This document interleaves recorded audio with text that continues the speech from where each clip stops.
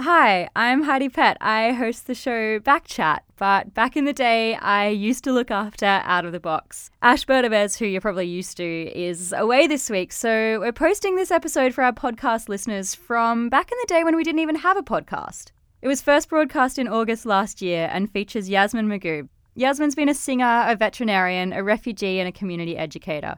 She's also a great storyteller, and she'll be bringing you tales about coming to Australia from Sudan and what happened along the way.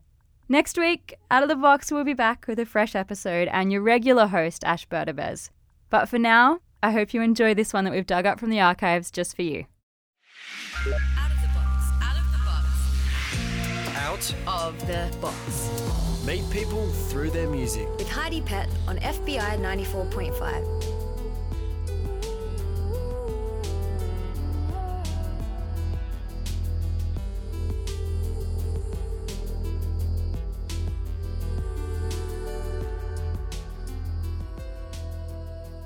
Hello, you're listening to Out of the Box on FBI Radio. Big thanks to Stephen Ferris. The last song that he played for you was from Roots Maneuver.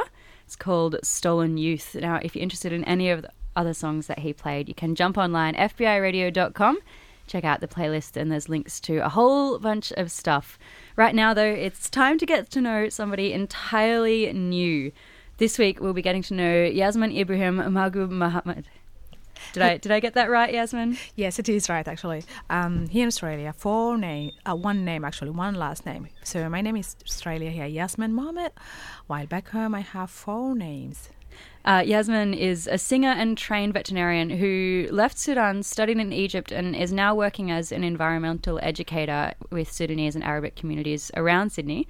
She's brought in a whole bunch of music to share with you today. Yasmin, what have we got? I got a bunch of songs from different artists all over the world. Miriam Makeba from South Africa, Bob Marley, Bonnie M, Emmanuel Giles, Sudanese and British, and hopefully we can listen also to one of my songs. You have a very strong love of music, which is evident. You are a trained singer and you've been singing for a long time, and part of the reason that you had to leave Sudan was because of your music, which is a story that I would love you to share a little bit later on. But we might kick straight off with one of the songs that you've brought in to play. Can you tell us a little bit about this song by Malaika? Okay, Malaika is for Miriam Makeba, and I just love her. She's one of the popular African singers. Actually, she was the first African singer who to popularize the African music in the 60s, and she was a human rights activist. And I just love her because in my childhood, she seemed to be like a very strong woman, and she was like, supporting women and girls and supporting human rights, So I just love her. Malaika, nakupenda malaika,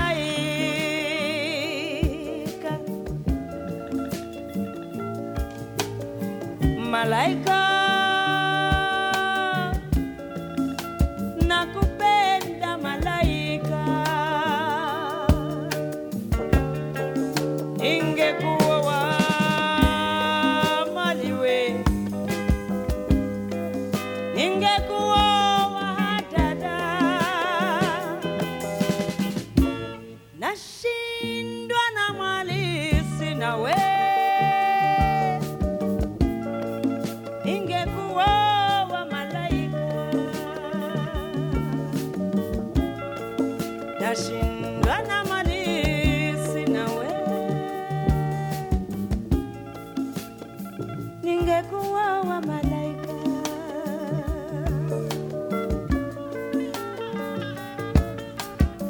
Pesa zasumbua roho yangu. Pesa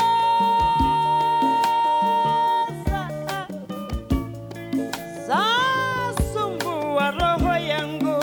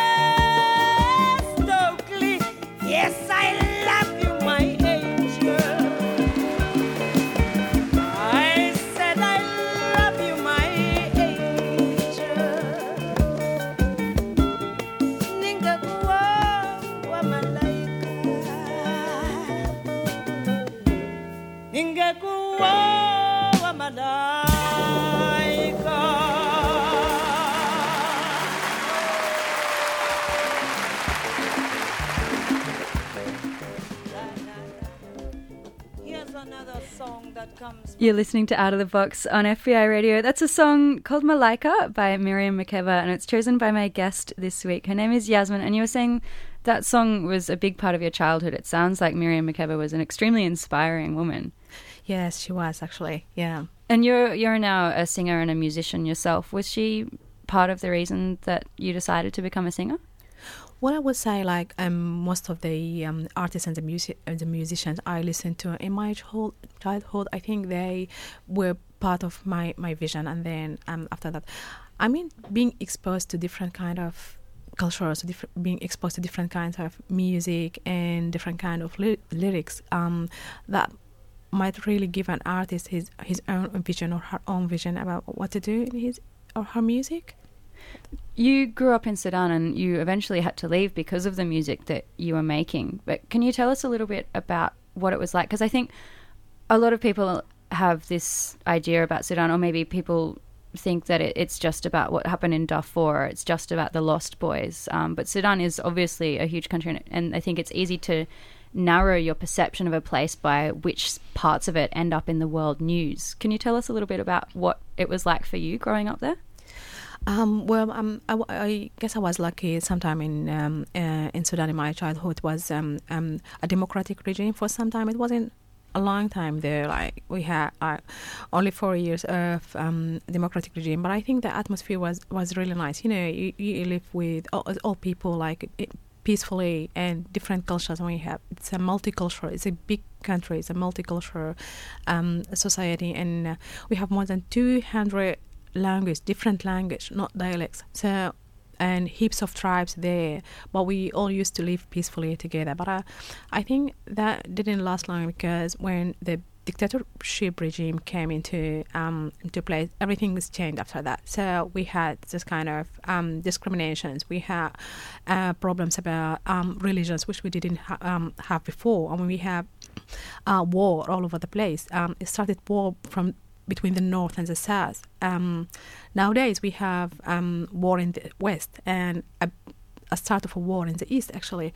So I think this kind of oppression and suppression and created kind of intolerance and a new society in the country, which used to be peaceful before. But as I said, I think those days when we had freedom, we had that kind of peace, I think that was my best time of life there, because you get to know many things. We were exposed to different music, different culture. Say for example, we used to have like Thursday and Friday and Sunday dedicated to songs and music all over the world, from Africa, from Europe, America, everywhere, and this kind of atmosphere really influenced my childhood and influenced my way of thinking too. Music was obviously a big part of growing up for you, and you auditioned for one of the biggest bands in Sudan and became a singer. Can you tell us a little bit about how that came about? It seems like a strange sort of transition from just auditioning for the biggest band in the country and all of a sudden you're a musician. Yeah, and the funny thing, because I studied outside Sudan, so my uni was in Egypt, so I was in Sudan when that band was so popular there, but I heard about it in Egypt, and I had my friends, they were musicians and guitarists in the uni, and they were talking, oh, do you know about Saura? They did that and that hit and that popular songs, and I was like, inside me was I hope to see them, because I was outside in Egypt. So when I graduated and went back to Sudan, I've heard about the group. They're looking for a soprano singer, and I was thinking, okay, could that be me? And then, so I think it was more hope for me, to be part of such a fantastic group. And then I went to that audition. I was so scared. I was really so scared. But then, because the group itself was popular, and they brought a new type of music into Sudan with brass sections and with different kind of music and more academic music. It's different from the traditional Sudanese music. And so I was successful in getting into the band. Actually, I was lucky. Like I stayed with the band 9 years till the time I had to leave to Australia. So 9 years, and was part of recording 2 albums with the band. I would like you to tell me a bit about what made you have to leave in the process of coming to Australia, but we might listen to another one of the songs that you've brought into play. It's called Babylon. Can you tell us why you've chosen this one? Okay, Babylon is for Emmanuel Jal. Emmanuel Jal, he's Sudanese British singer, hip hop singer now. He had a sad story because he was at the time the war between the North Sudan and South Sudan. He was a soldier. He had to be a soldier actually as a child, and then he was one of the lost boys who fled the place of the war, trying to escape into another country, and he could have been destroyed actually as a child and as a human being. But then he was lucky to be supported by a British lady who really picked up that child and discovered his talents. And then what he thinks now, he thinks he's left alive to tell his story, which is so inspiring. So now he's using hip hop as a vehicle, really, to communicate with other people about equality, peace, and and this song is kind of a unique song because it's hip hop but layered with African beat as well.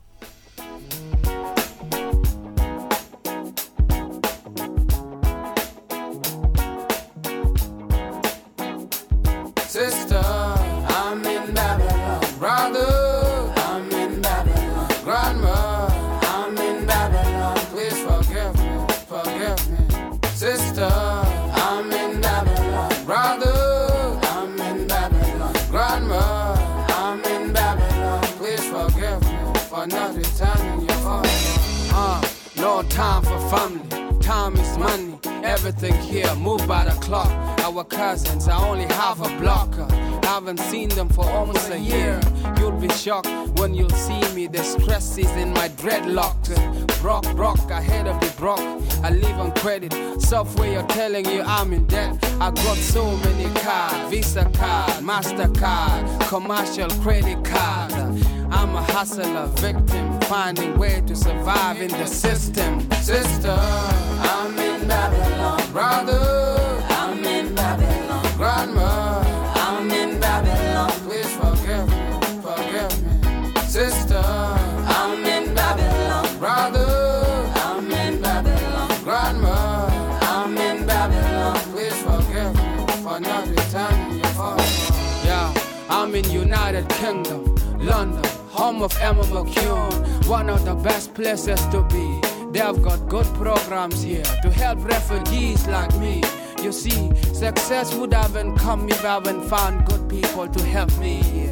What in your prayers, pray for UK. Things are not okay. Terrorist attack, war in Iraq. There's recession, folks are losing their possession. The pound is going down, everybody's cussing gold and brown. Sister, I'm in Babylon. Brother, I'm in Babylon. Grandma, I'm in Babylon. Please forgive me. Sister, I'm in Babylon. Brother, I'm in Babylon. Grandma, I'm in Babylon. Please forgive me for not returning your phone. Hey, nimeanza kufuata pesa kariba nipote ya gizani mama. Hele gizale bitane mibane gana. Oh, hey, nimeanza kufuata pesa kariba nipote ya gizani mama. Hele gizale bitane mibane gana. Oh, hola mama, hola grandma, hola grada, hola dada. Ewe Mungu baba nishika mkono sitaki upotea gizani baba. Jamani, amani, dunia.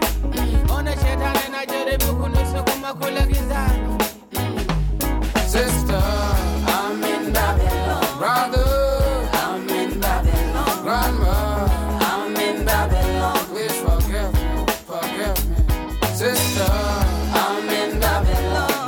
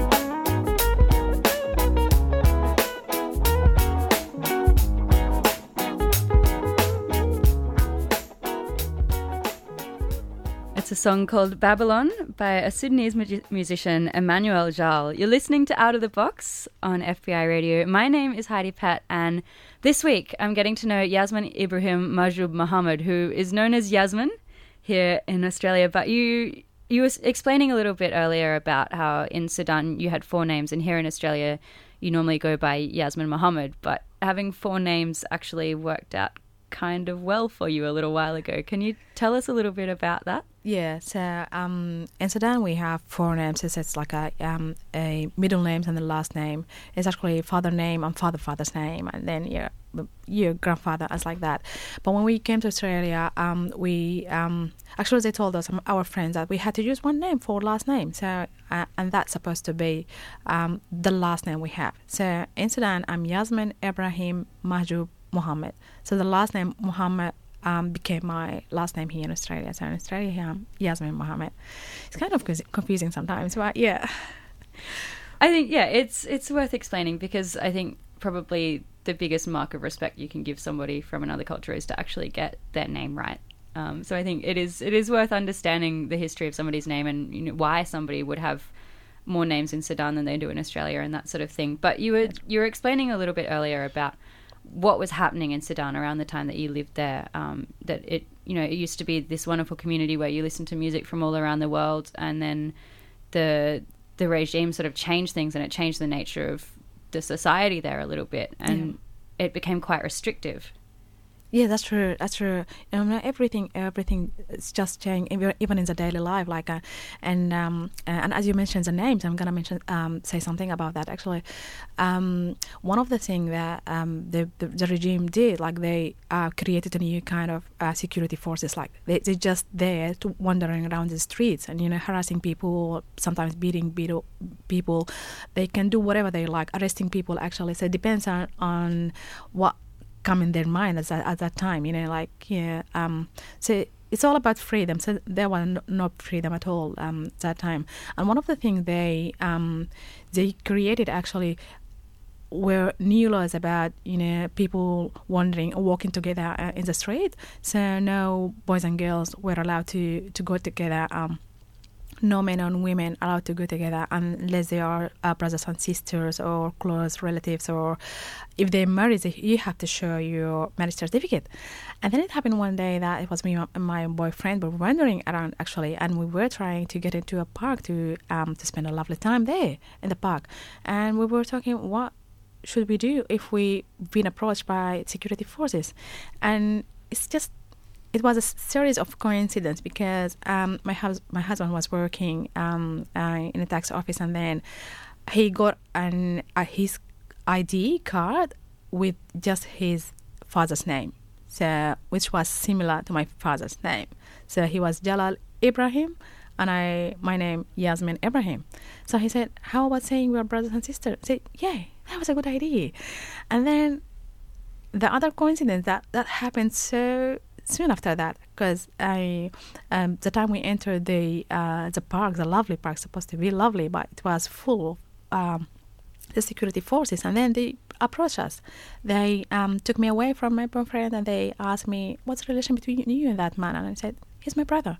And so they did the same thing with him. Actually, they took him away from me, and then they asked him the same question. He said, "It's my sister." And they asked him to show the ID, and they asked me to show my ID.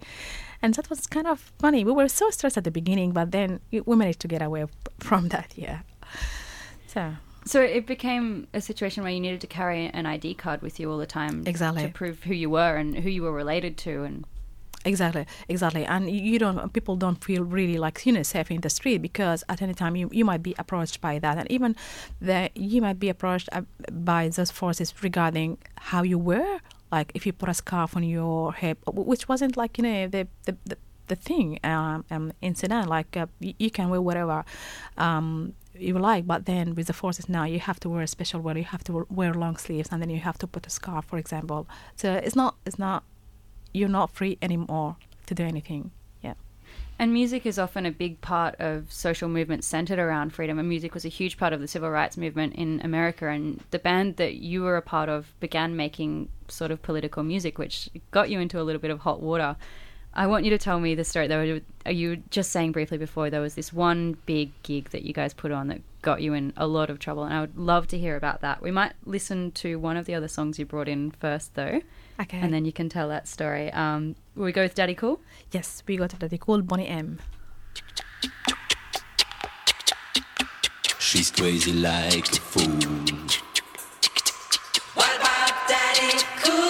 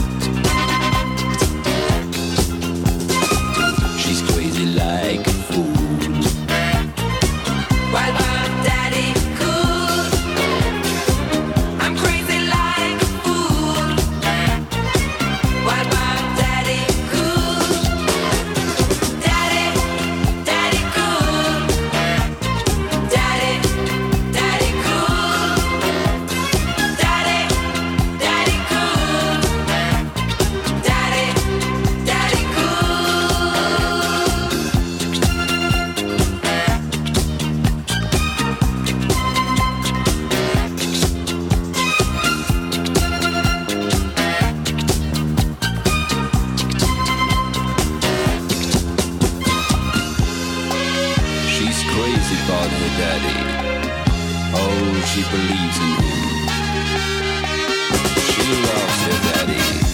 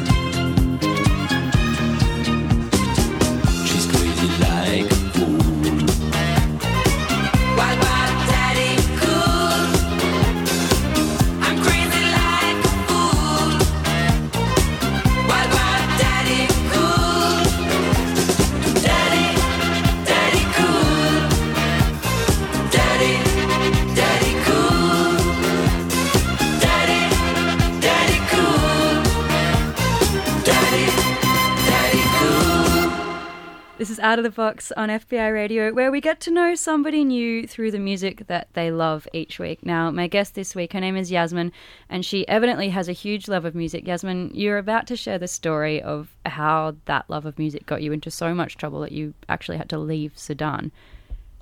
Yeah, okay. So I was with our group, which is called Saura.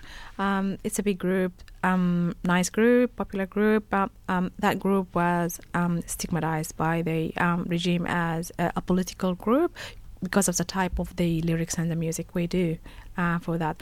And then one day we had to, we were part of a memorial to another artist musician who himself was a revolution in the field of new kind of poems, poetry, symbolism, and personification of songs.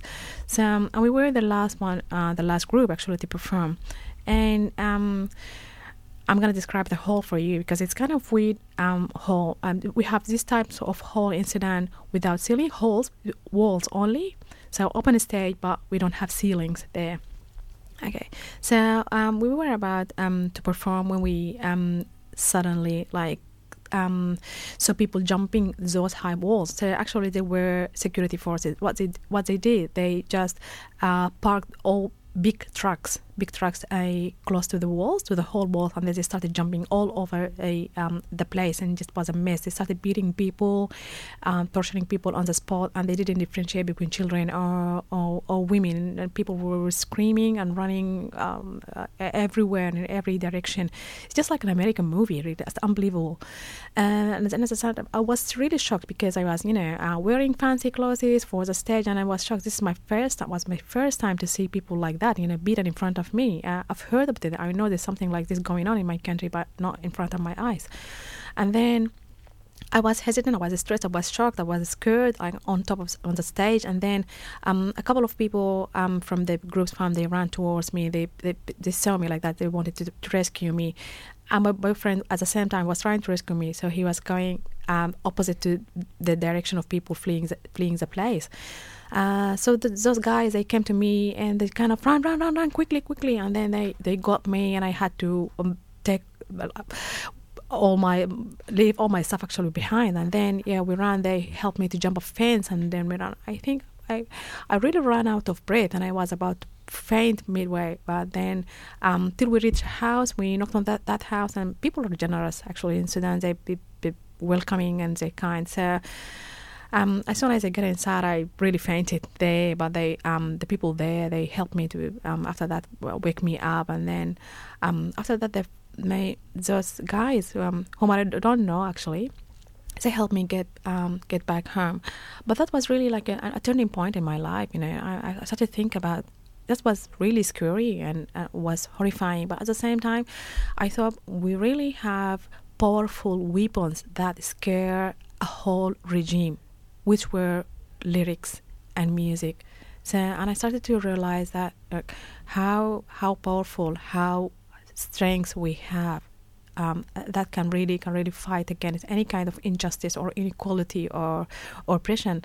And I think that what makes that group going on after that, and that's what makes me compose my own songs after that.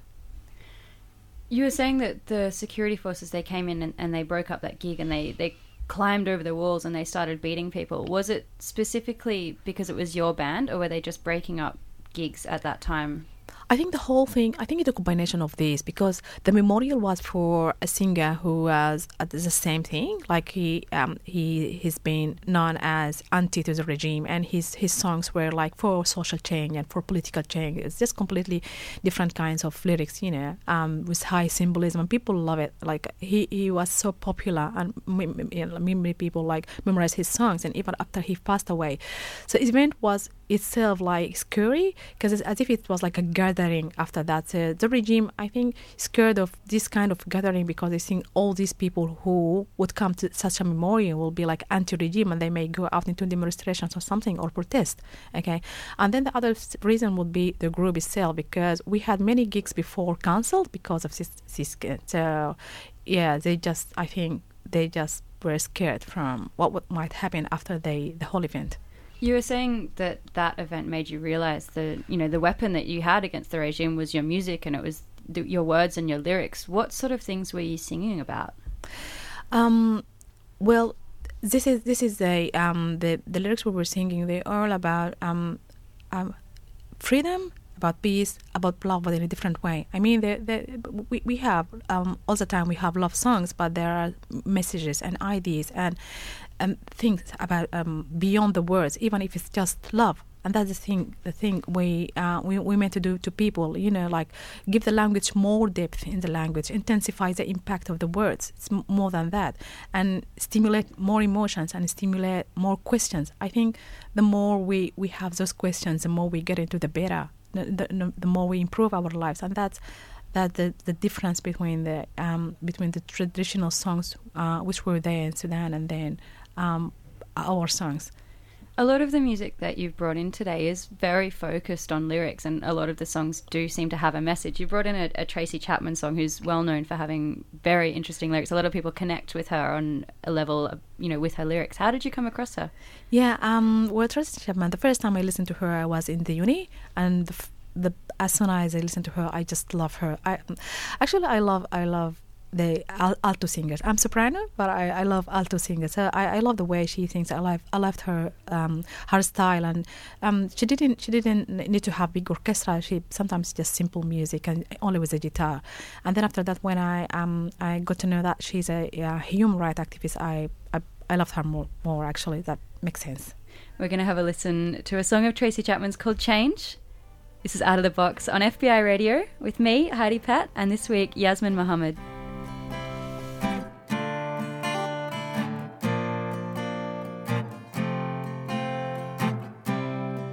If you knew that you would die today, you saw the face of God and love, would you change?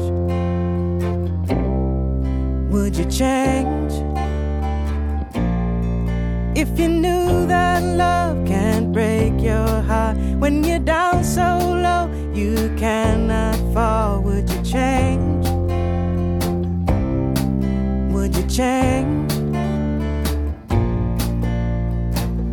How bad, how good does it need to get? How many losses, how much regret? What chain reaction would cause an effect? Makes you turn around, makes you try to explain, makes you forgive and forget, makes you change, makes you change.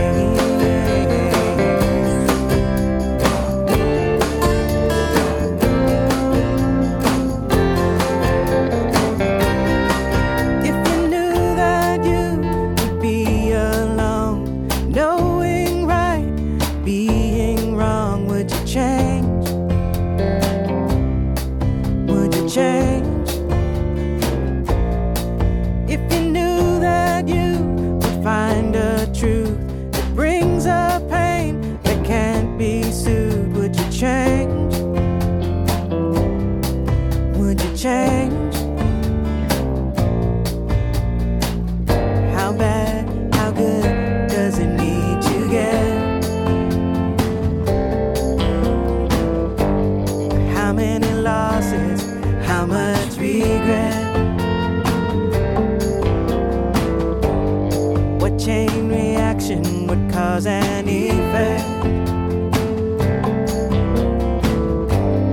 Makes you turn around, makes you try to explain, makes you forgive and forget, makes you change.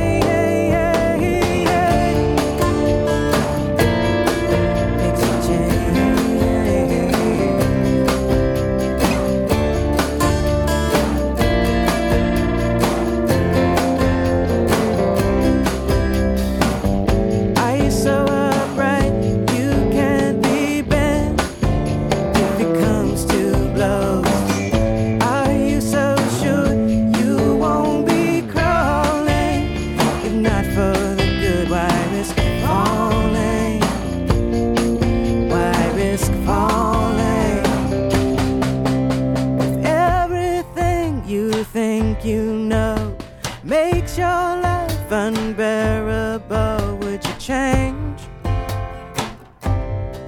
Would you change?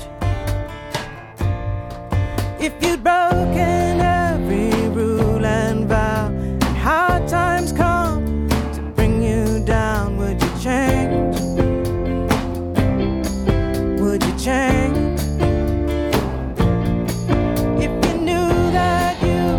Die today. If you saw the face of God and love, would you change?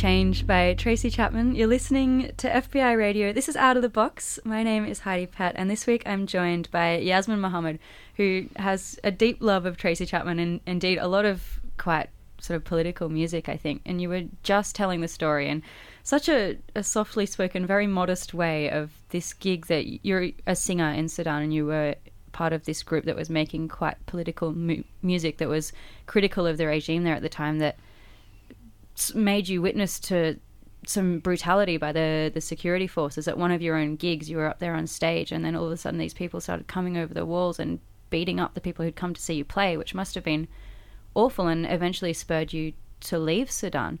Can you tell us about, it must have been very difficult making that decision to leave your country. Can you tell us how that happened? It was really hard, to decide that. And we to be honest, we haven't decided that straight away after what had happened. Although we had some of our group members, like the sax player and the bass player, they were arrested and they disappeared. And we've been like, we had to search for their place for a long time. So it was really horrifying. It was scary. Everything was really bad, but we haven't decided straight away because of our families. We have that big bond between us and the family. When we kind of in Sudan, we have a family, not like the mom and the dad and the uncles. It's the mom and the dad and the uncles and the grands, moms and fathers, and then also the neighbors, the relatives. So big families there. So we kind of connected to that when we couldn't imagine ourselves outside of Sudan. But then we had to, because it was really getting worse and worse, and more freedom being taken away from people, and it was just unsafe. Yeah, we were far away from the war places there, but we still didn't feel safe, because even the capital cities, any kind of political movement were not allowed, or anything that could be suspected as something towards social change would be like risky. So we decided we're going out of Sudan. We have to leave. And then we heard about Australia, actually, and by the way, they call it in Sudan, they call it a piece of heaven in earth for Australia.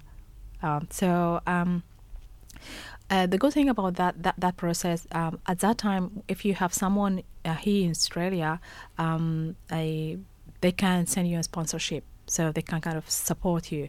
So you apply for coming to Australia, and then you have someone here support that by sponsorship. And then we were lucky, actually. We were lucky to come here. So it took us only 1 year. So we came through Egypt. We stayed in Egypt, and then from Egypt we came to Australia. But it was a really hard decision.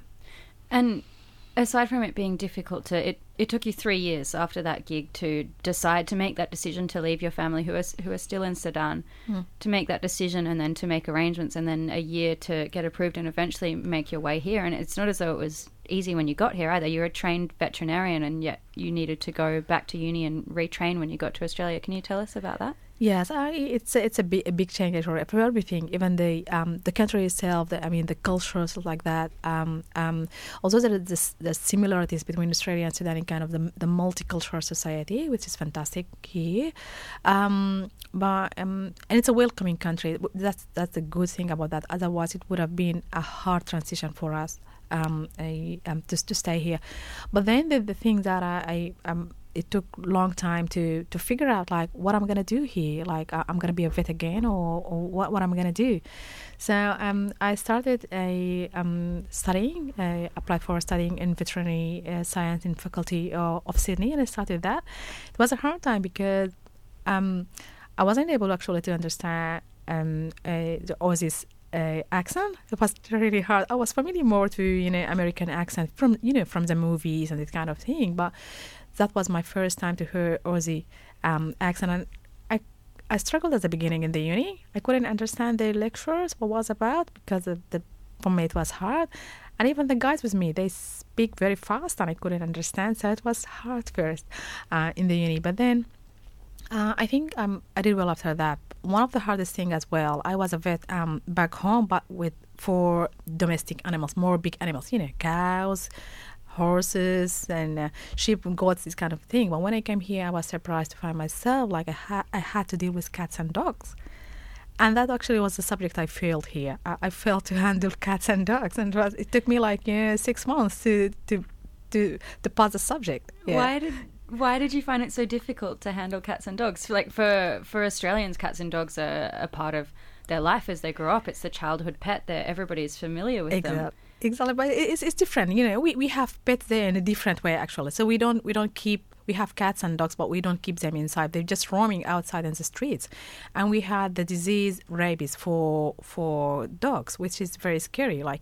And when we had that season of rabies, like spreading all over the place, then they would start like shooting dogs in the streets, killing them. Okay, so that was a scary disease. And when I came here, I was surprised by the cats and dogs are really popular pets here, which is not the case in my country. And I was scared like approaching or touching a dog, or especially a dog that I don't know, like it's not my pet. So that's why with these other subjects, like it was really weird. Like I got credit like in surgery, for example, and in gynecology. But with handling dogs and cats, it took me really 6 months to handle that, and was so stressed. But I got a support from my friends to pass that subject. Aside from you came here and you retrained as a veterinarian, but you also, within 2 months of coming to Australia, you found yourself on a stage singing again, which music was the reason that you had to leave Sudan. And you're here in Australia and you've become part of a musical community again, which I would love you to tell me a little bit about that. And also, you're now working as an environmental educator with Sudanese and Arabic communities all over Sydney. And I'd love to hear about that, because you're mentioning, this big cultural difference between the way that we relate to dogs and cats, and there seems to be a cultural difference between the way that people from Sudanese and Arabic communities relate to environmentalism as well, which I would love you to tell me about. But you brought in a song by Bob Marley, which you're saying it was a huge part of your childhood. Can you tell us a bit about that? Yeah, Bob Marley as well. Yeah, I think he's one of the lovable artists till these days. He just brought that reggae thing, and with different songs, the lyrics, the strong messages and the strong words and the strong style, and just he was one of the artists I was exposed to in my childhood, and I just love him.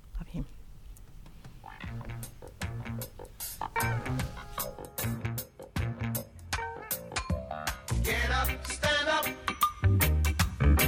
up for your right. Get up, stand up for your right. Get up, stand up for your right. Get up, stand up, don't give up the fight. Preacher man, don't tell me heaven is under the earth. I know you don't know what life is really worth. It's not all that glitter is gold. After story had never been told, so now you see the light. Hey, stand up for your right. Come on, get up, stand up for your right. Get up, stand up, don't give up the fight. Get up, stand up for your right. Get up, stand up, don't give up the fight.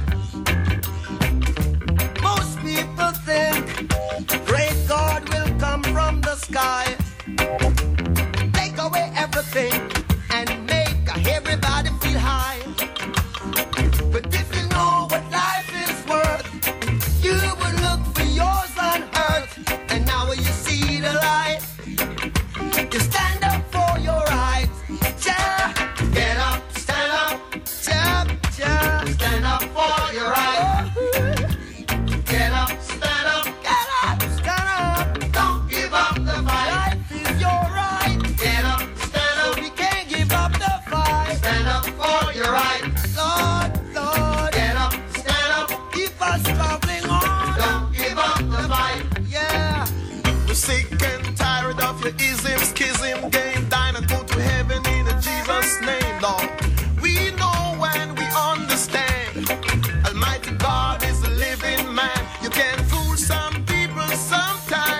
But you can't fool all the people all the time. So now we see the light. We gonna stand up for our rights. So you better get up, stand up, don't give it up, stand up for your rights. Stand up right now. Get up, stand up. Don't give up the fight. Don't give it up, don't give it up. Get up, stand up, get up, stand up, stand up for your right. Get up, stand up, get up, stand up. Don't give up the fight. Get up, stand up, get up, stand up. Stand up for your right. Get up, stand up. Don't give up the fight. Get up, stand up. For somebody who has used music as a way of challenging a regime that you didn't agree with, that Bob Marley song must be a real classic for you. Absolutely. I'm talking to Yasmin Mohamed. She's my guest today on Out of the Box. She's been sharing a whole bunch of different music from all around the world, and you're saying that was a huge part of you growing up in Sudan in the 70s and 80s was this multicultural aspect of, you know, listening to music and consuming art and talking to people from different language groups, different cultural backgrounds, and music from all around the world. Yeah, that's true.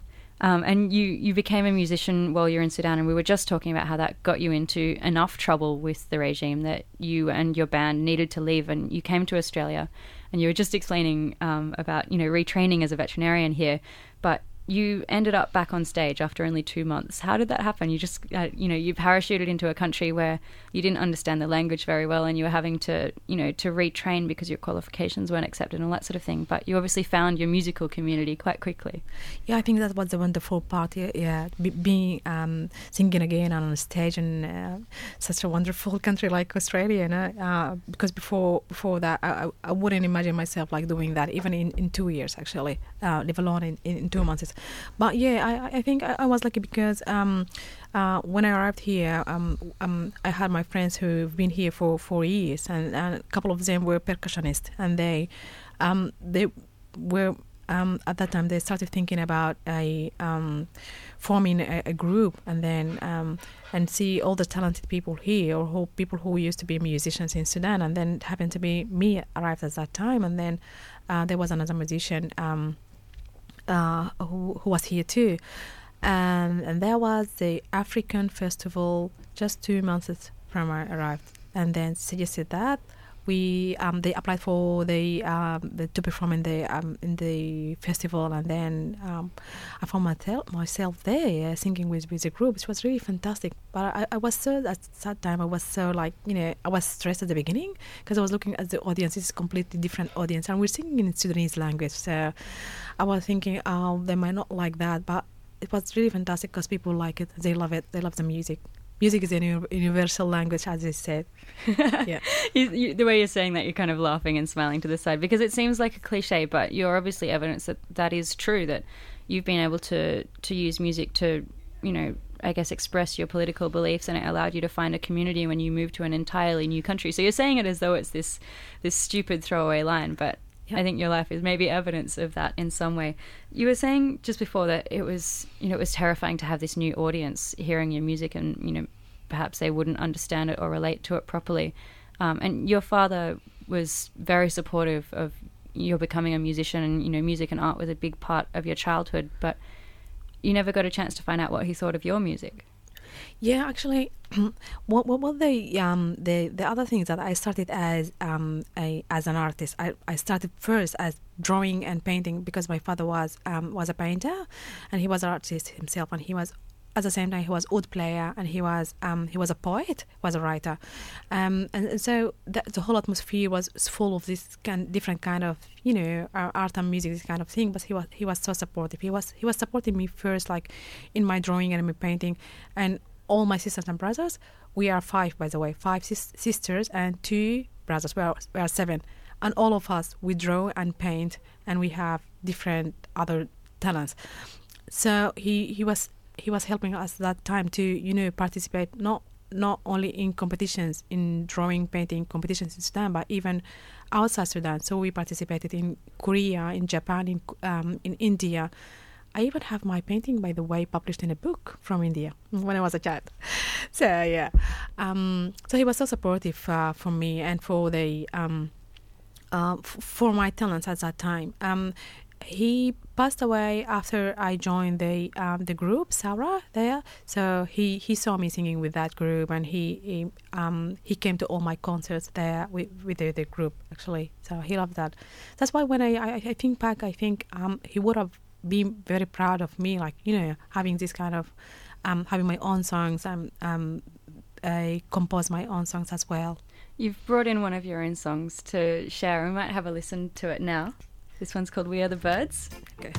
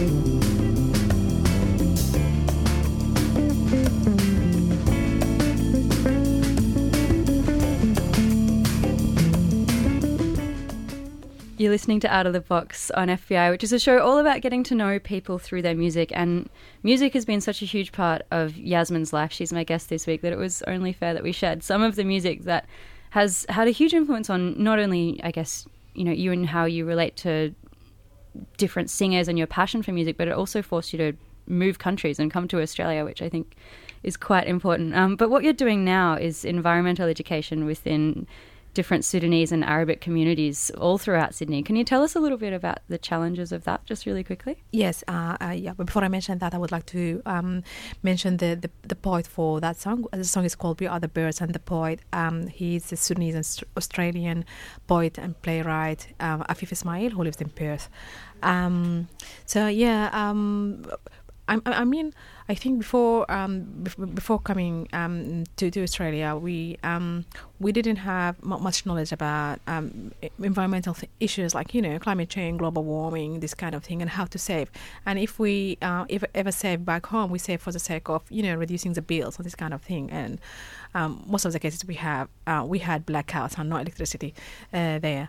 But then when we came here, for me personally, I thought I didn't know about climate change, and I started to search about that. I know about that. After that, I got a job as a bilingual environmental educator to Sudanese and Arabic community. And I was thinking the same thing. If I didn't know that before, if I didn't know about climate change, if I didn't know how to save energy and water, and we need that, if we didn't know about recycling before, then I think I have a role to do in the community. And that's why I love the job. And that's why I started communicating with my community, with Sudanese and Arabic community. There are a lot of challenges there and difficulties, as we just really came from different countries where much of these things we're not familiar with, but I think step by step.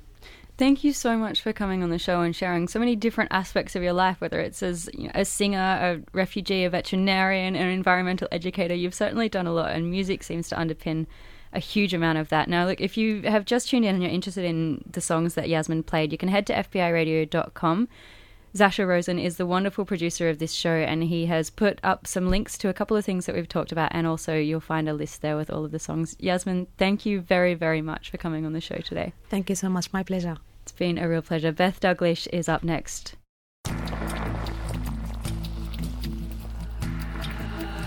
of the box. Out of the box. Out of The box. Out of the box Meet people through their music. with Ash Berdabez on FBI.